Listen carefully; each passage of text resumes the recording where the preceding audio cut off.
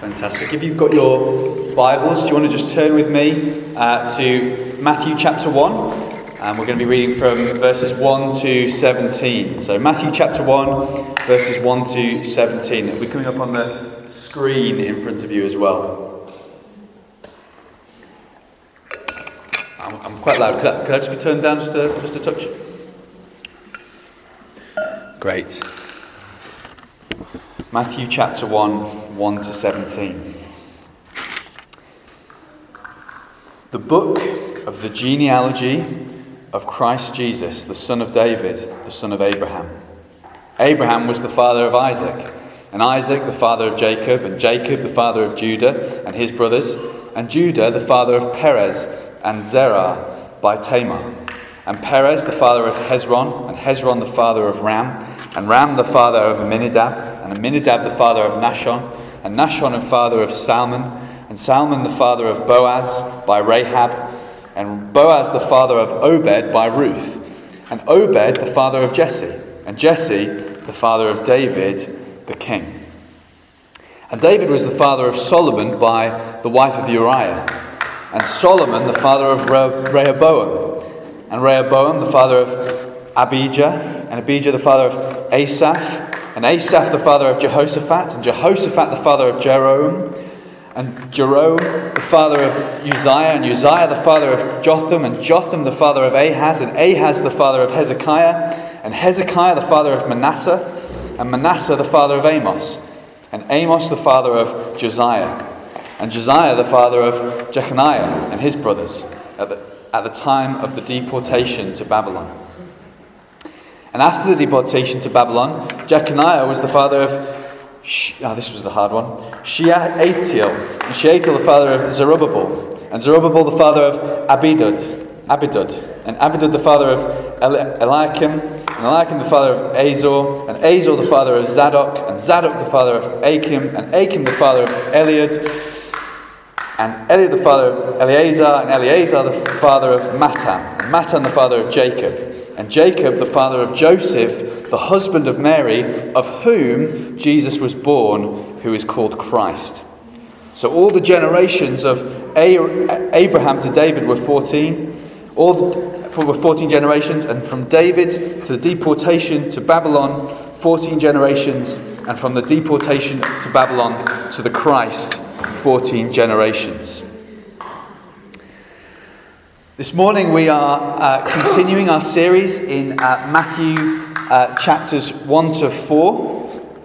Now Matthew is a long book, one of the longer books in the New Testament, and we're going to take our time going through Matthew. It's Matthew's account of the life and death and resurrection of Jesus and his teachings. And we don't want to rush through it. It is full of some incredible truths. We are going to be taking our time as we come through it and hearing the words of Jesus, and with every expectation that we're going to meet with him as we do so. Last week we began our series by introducing some of the major themes that Matthew wants to highlight to us as we go through the story as in Matthew's telling of it. Those two themes are the king and his kingdom, the kingdom of heaven, and following Jesus, being a disciple of Jesus. Those are the two things that we're going to see again and again as we come through Matthew's Gospel. And last week, Clive began to open up with us what it means to be a follower of Jesus. And he kind of shared a number of stories and some examples of what that looks like, and some examples of what that looks like in Matthew's Gospel. And as he took us through that, we saw that two things really come out as we take on this following Jesus. What does it mean to be a follower of Jesus? And one of those things is those who follow Jesus are called to live lives like he lived. We're called to be obedient to his commands, to live as Jesus would have them live.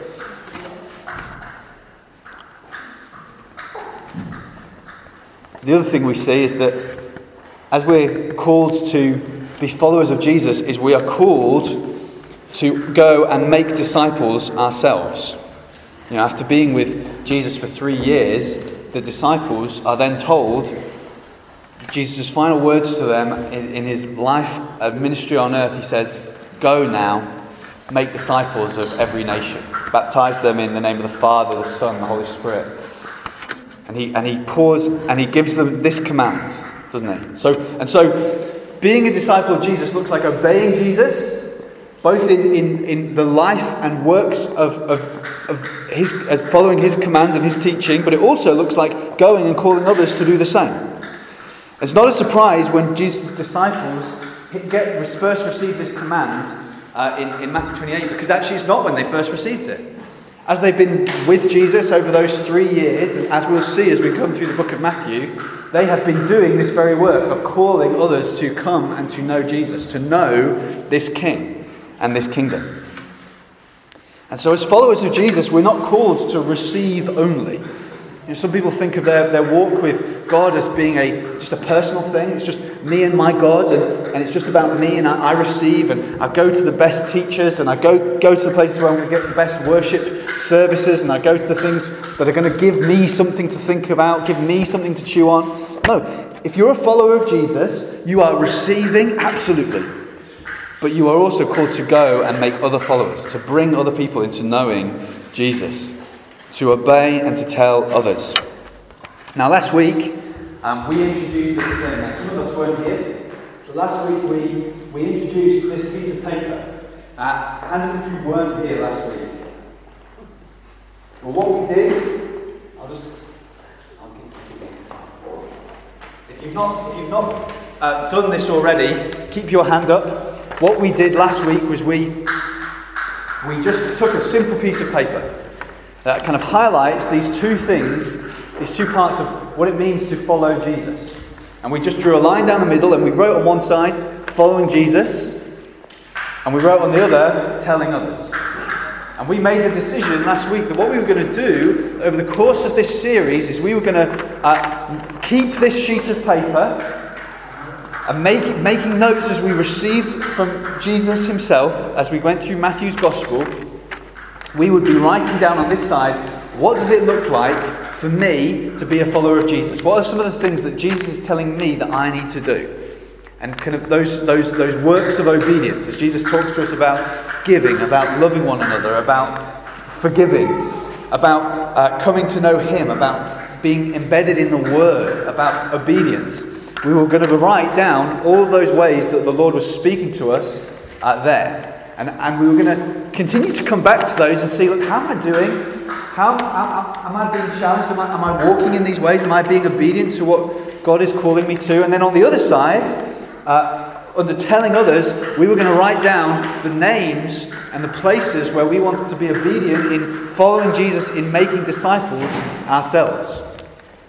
And so we wrote down a list of maybe names of people in our family we wanted to tell about Jesus, maybe people that we knew at work, or maybe settings that we knew we wanted to be better at telling others. So maybe it was our place of work, maybe it was where we're studying, maybe our homes, maybe on our streets, our neighbours. But throughout our series, we wanted to keep coming back to this sheet of paper and doing that as part of our small groups, with friends as well, and on Sunday mornings. Just be thinking, okay, Lord, I want to be obedient to what I'm hearing. This is what Jesus says at the end of the Sermon on the Mount, isn't it? That's when he says, if you hear my words and do nothing, you're like a foolish man who builds his house on the sand. It's like, come on, if you've heard my words, go and build on them. Go and build your house on rock. And so what we want to do is we want to be not just hearers of the words, but doers as well. And so we wanted to take this seriously. And so this is something not just for us to pray through, although we do want to do it prayerfully, but something for us to action as well. And so we're going to keep coming back to this again and again. Thanks, guys. I want to do it, and the reason we want to do that publicly is we want to have it with a sense of accountability, that we share this task with one another and we want to be accountable. And so those things, our actioning of it, and those key themes of following Jesus, the kingdom of heaven, and being a follower of Jesus, meaning telling others and living it, are all things that we want to keep in our head and at the forefront of our minds as we come through Matthew's Gospel. We don't want to do this as though we're just hearing stories. Well, the stories are wonderful. We want to come and we want to hear these things and we want to apply them. We want to do things with them. Now, Now, we've split Matthew's Gospel into several different chunks, and we're going to be doing a number of series through Matthew's Gospel. We're going to take our time in Matthew's Gospel. These first 4 chapters that we've made part 1 of Matthew's Gospel, that picture, by the way, you can't see it very well, but that picture has been done by David. David is something of an artist, and so if you want to see that picture in full, then go and chat to him, and it will be going online as well, along with our sermon series. But he's been very kind to let us use it as part of our series. But so as we've called it, part 1, chapters 1 to 4, really Matthew, what Matthew is trying to do in these first 4 chapters is answer the question, who is Jesus? The fancy word for it, if you're a theologian, is he is giving us his Christology. Right? Who is the Christ? Who is the Messiah? Who is he? And Matthew is wanting to answer that question. So again and again, throughout these first 4 chapters, Matthew is going to be pointing to us to not just clues, but clear signs as to who Jesus is. You know, the disciples, when they're first getting to know Jesus, they're working out, who is this guy? He might be the Messiah. Maybe this is the one that we've been waiting for. Matthew doesn't want us to wait long before we know who Jesus is. In fact, even in these very first verse, that first sentence, Matthew is answering all those questions. Who is this book about? Now, I'm aware that as I was reading that passage, it's quite a hard passage to read. It's quite a hard passage to read out loud, but it's a hard passage just to read anyway, because it's just a list of names, it seems to be. Now, there are a lot of passages like this in the Bible, aren't there? You know, what on earth am I meant to do with this? It's just a list of names. How is this meant to serve me? What on earth am I meant to get out of this? And so it's very easy in Matthew's Gospel when we come to this, and in other places in the Bible, to want to rush past these kind of passages to the bits where things are actually happening, bits where I can actually understand what I'm meant to do with it, maybe to the commands or to the stories. I just want to get to the bit where Jesus is doing something, right? So I'm going to rush past all this list of names.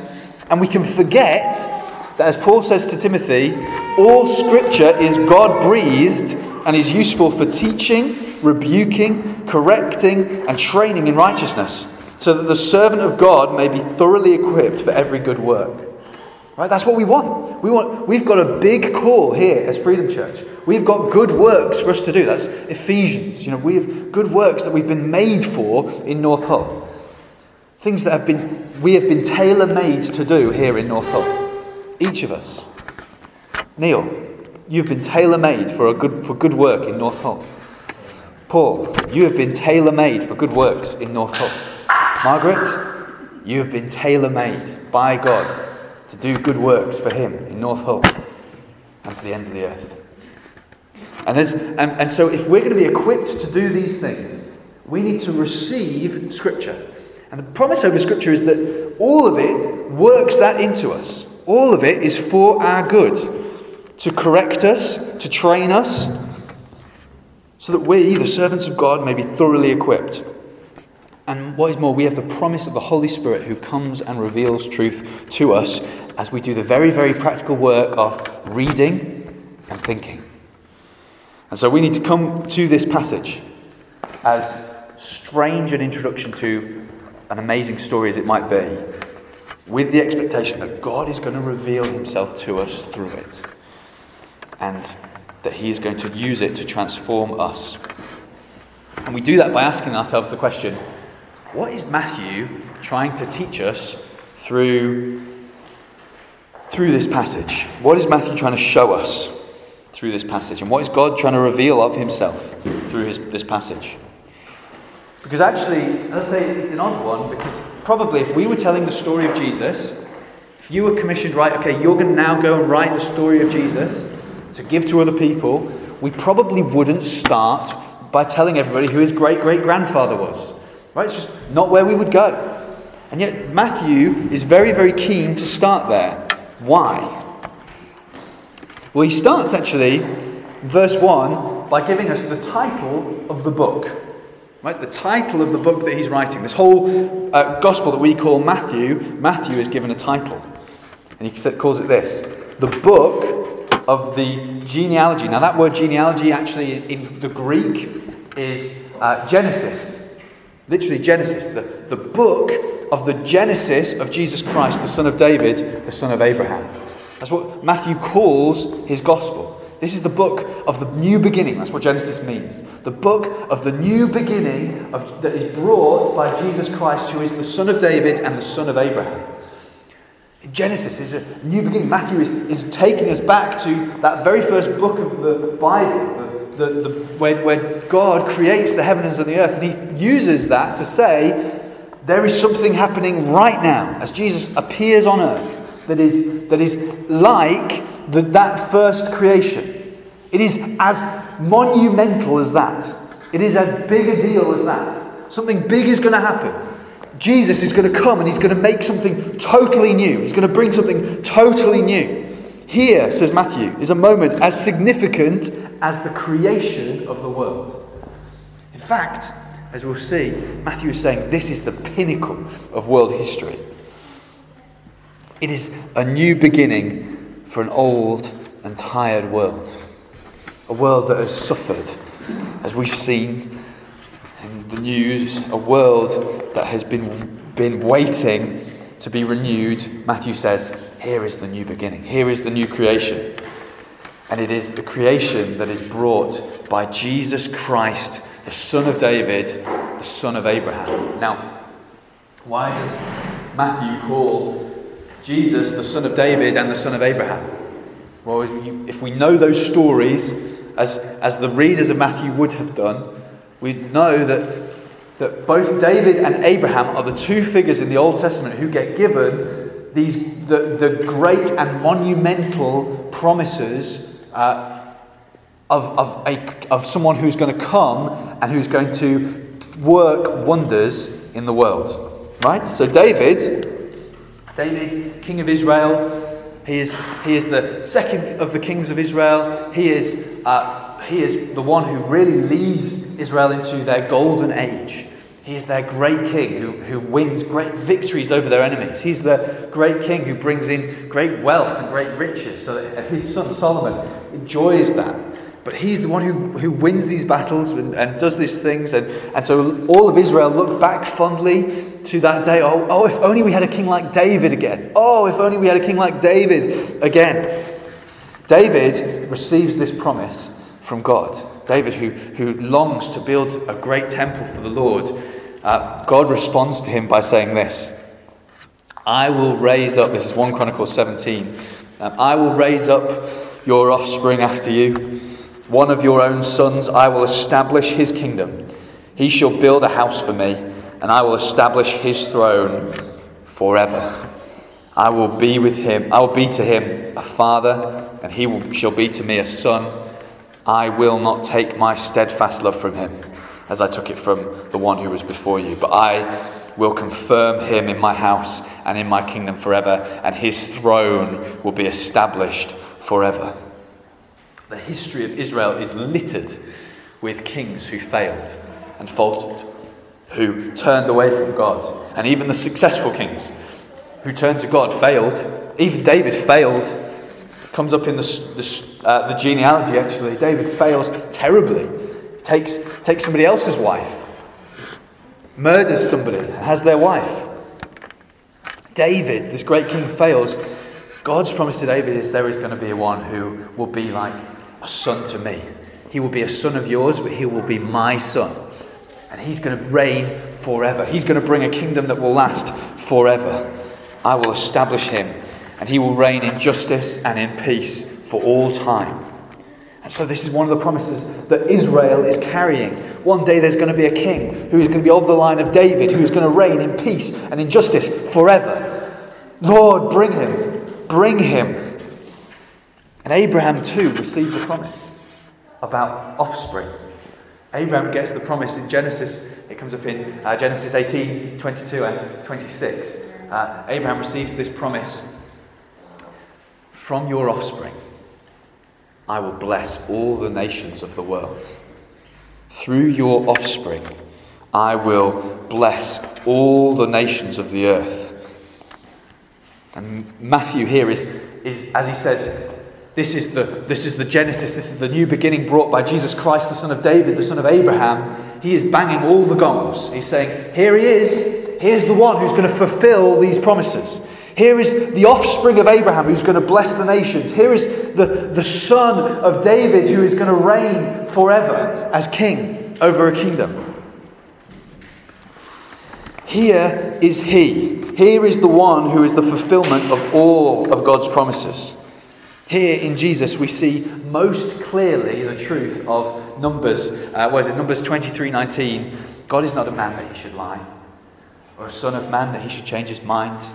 Has he promised and he will not do? Has he spoken and he will not fulfill? No. God keeps his promises. And Matthew is saying, here he is. Here is the one in whom Jesus, he is, the one that God has chosen to fulfill his promises through. It is in Jesus that these incredible promises come together and are fulfilled. There's that song that we sing at Christmas, isn't there? You know, O little town of Bethlehem. That one line, the hopes and fears of all the years are met in thee tonight. I love that. All of these hopes and fears, these longings, these pains, these aches, these promises that have been as yet unfulfilled, they come together in this moment in Bethlehem, in a dirty manger, baby. And in him, all of the things, all of those longings, all of those promises are fulfilled. How will God rescue the earth? How will God bless the nations? How will God reveal and bring about his kingdom? It will be through the person of Jesus. And Matthew's going to make that point again and again as we come through his gospel, particularly these first 4 chapters. He's going to be bringing in these promises, these prophecies of the Old Testament and pointing to them and saying, look, Jesus fulfills this one too. He fulfills that one as well, and that one, and that one, and that one. And sometimes these promises, they look like, how on earth can one person fulfill all these things? How can he be from Bethlehem and from Nazareth and from Egypt? How can all of these things be true? And as we see the story unfold, Matthew says, see, it's true. This one's true of him as well. This one's true of him as well. Again and again, he wants to point to how Jesus is the fulfillment of all of God's promises. Now, as the people of God, the church, we should take courage from this as we look to the promises that we've been given. You know, as the people of God, the church, we've told that God is with us. We know that God fulfills his promises. We know that God is with us. We know that he's working in us to perfect us. I'm confident that he who began this work in you is going to bring it back to completion. Right? We believe that. Why? Because we've seen the promises of God fulfilled in Jesus. We know that God is a God who keeps his promises. We know that he's promised to build his church. And so we can be confident of that. We know that he has promised to work his power through us by his Holy Spirit.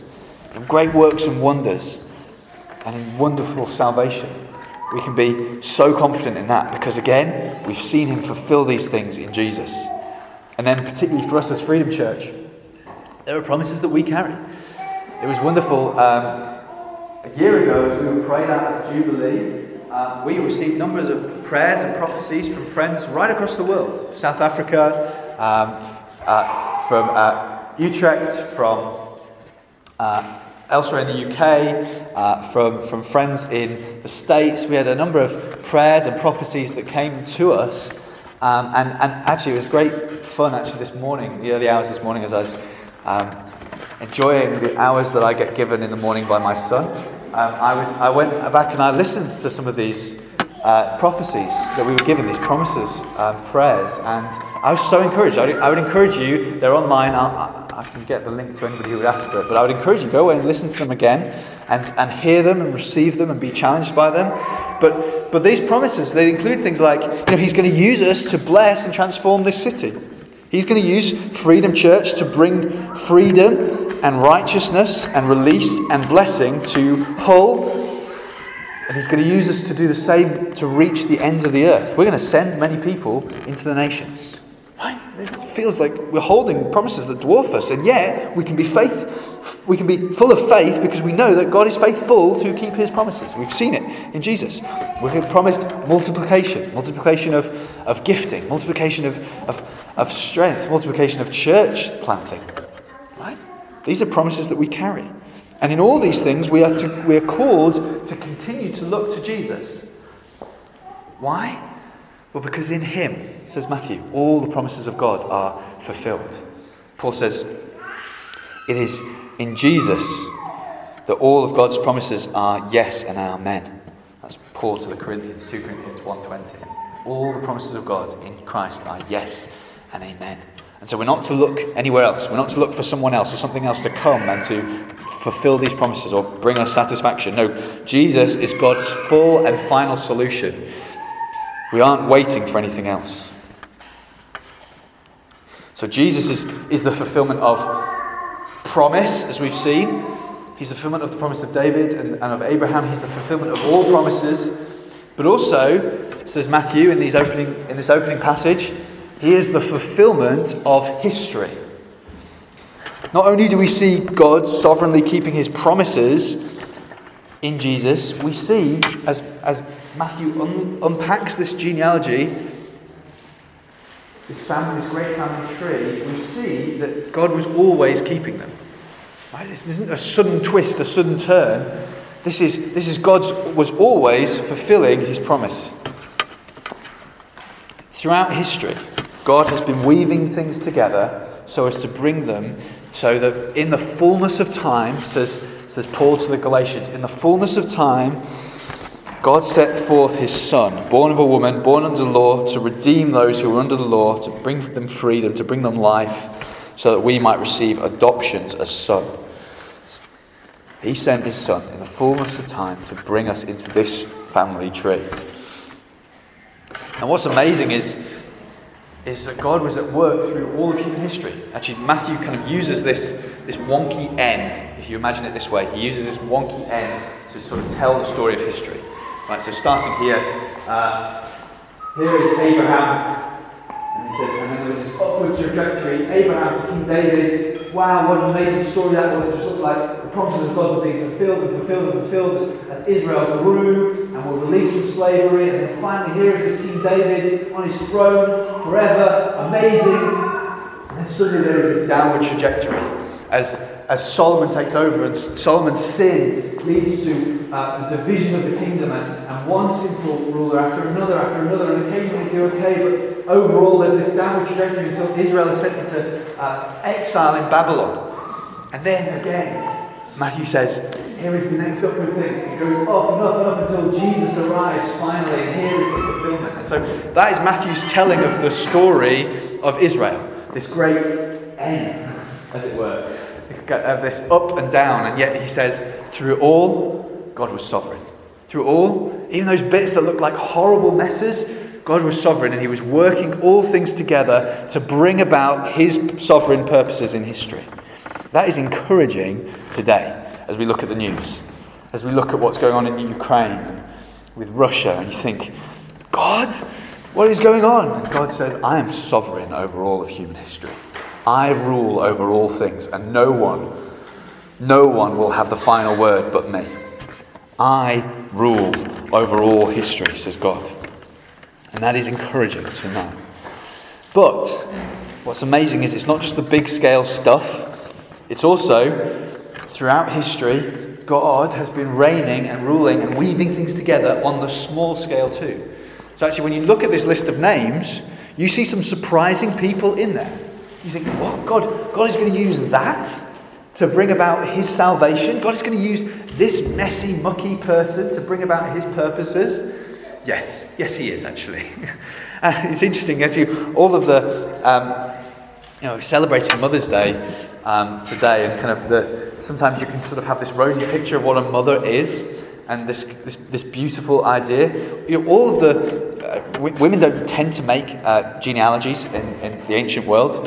All the people that Matthew includes, all the women that Matthew includes, have some kind of dodgy story attached to them, right?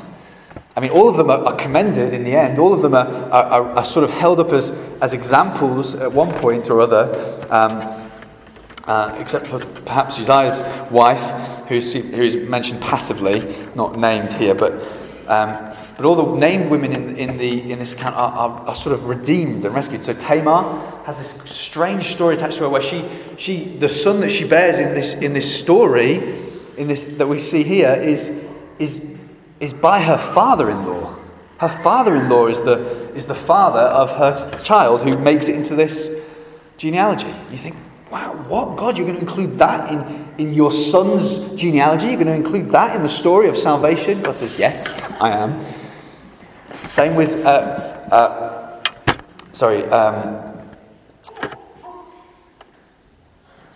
Rahab, whose story we've heard here as we went through our last series. Rahab, who was a prostitute in Jericho, she gets wonderfully rescued from that story and that mess, and she too makes it into this story of how God is going to work out salvation in history. She makes it in. David, that terrible blunder, that horrible mistake, murder and adultery, that makes it into the story too. It is the child of that story who becomes king after David, and so nobody can look at this and say, God can't use my life. Matthew's making this point. Nobody can look at this genealogy and say, God can't use me. God can't use my life.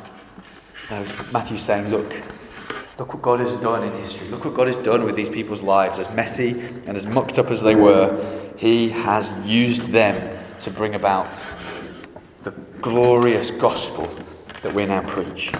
He has used them.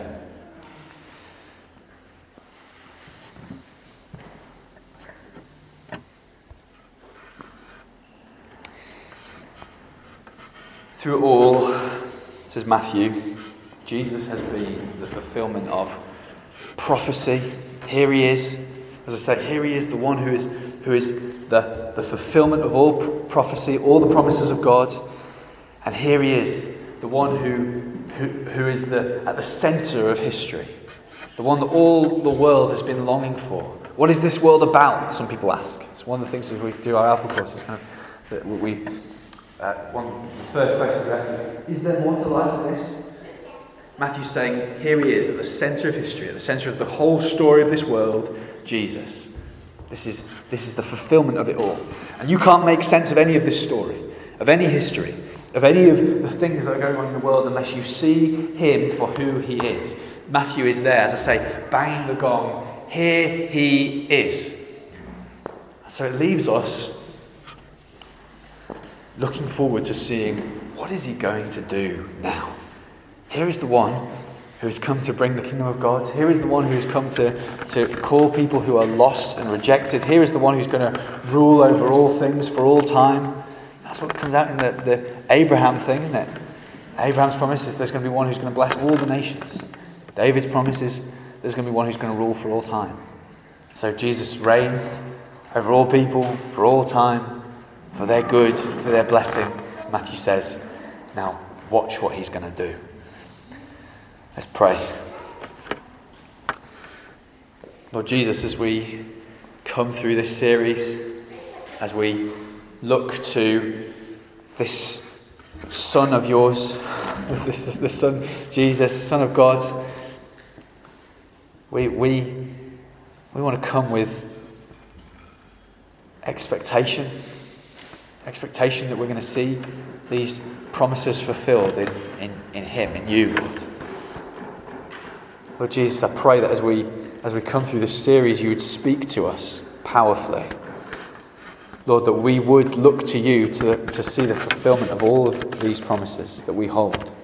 That we wouldn't look to anyone else. We would look to you, the one who reigns forever. As we look at our world history, as it currently unfolds before us, we want to be confident that you are the one who reigns. Confident that you're the one who is working all things together for the good of those who love you and are called according to your purposes. God, we know we're called. God, we know we're called. Father, I pray that as we come through this gospel, this story of this new creation, this new Genesis. God, that you would be recreating us, and you would be recreating Hull. You'd be recreating this nation, Lord, that you'd speak to us through this gospel so as to change and transform and to challenge us, but also, Lord, as we do this very simple, practical thing of coming back to the sheet of paper again and again, that we would see incredible transformation in our lives and in the lives of those people whose names we've written down there. Lord, I pray that we would see people saved and added to your church, that wonderful phrase in Acts. Lord, we want to see that. We want to see that. Lord, I thank you that what you came and you began to do,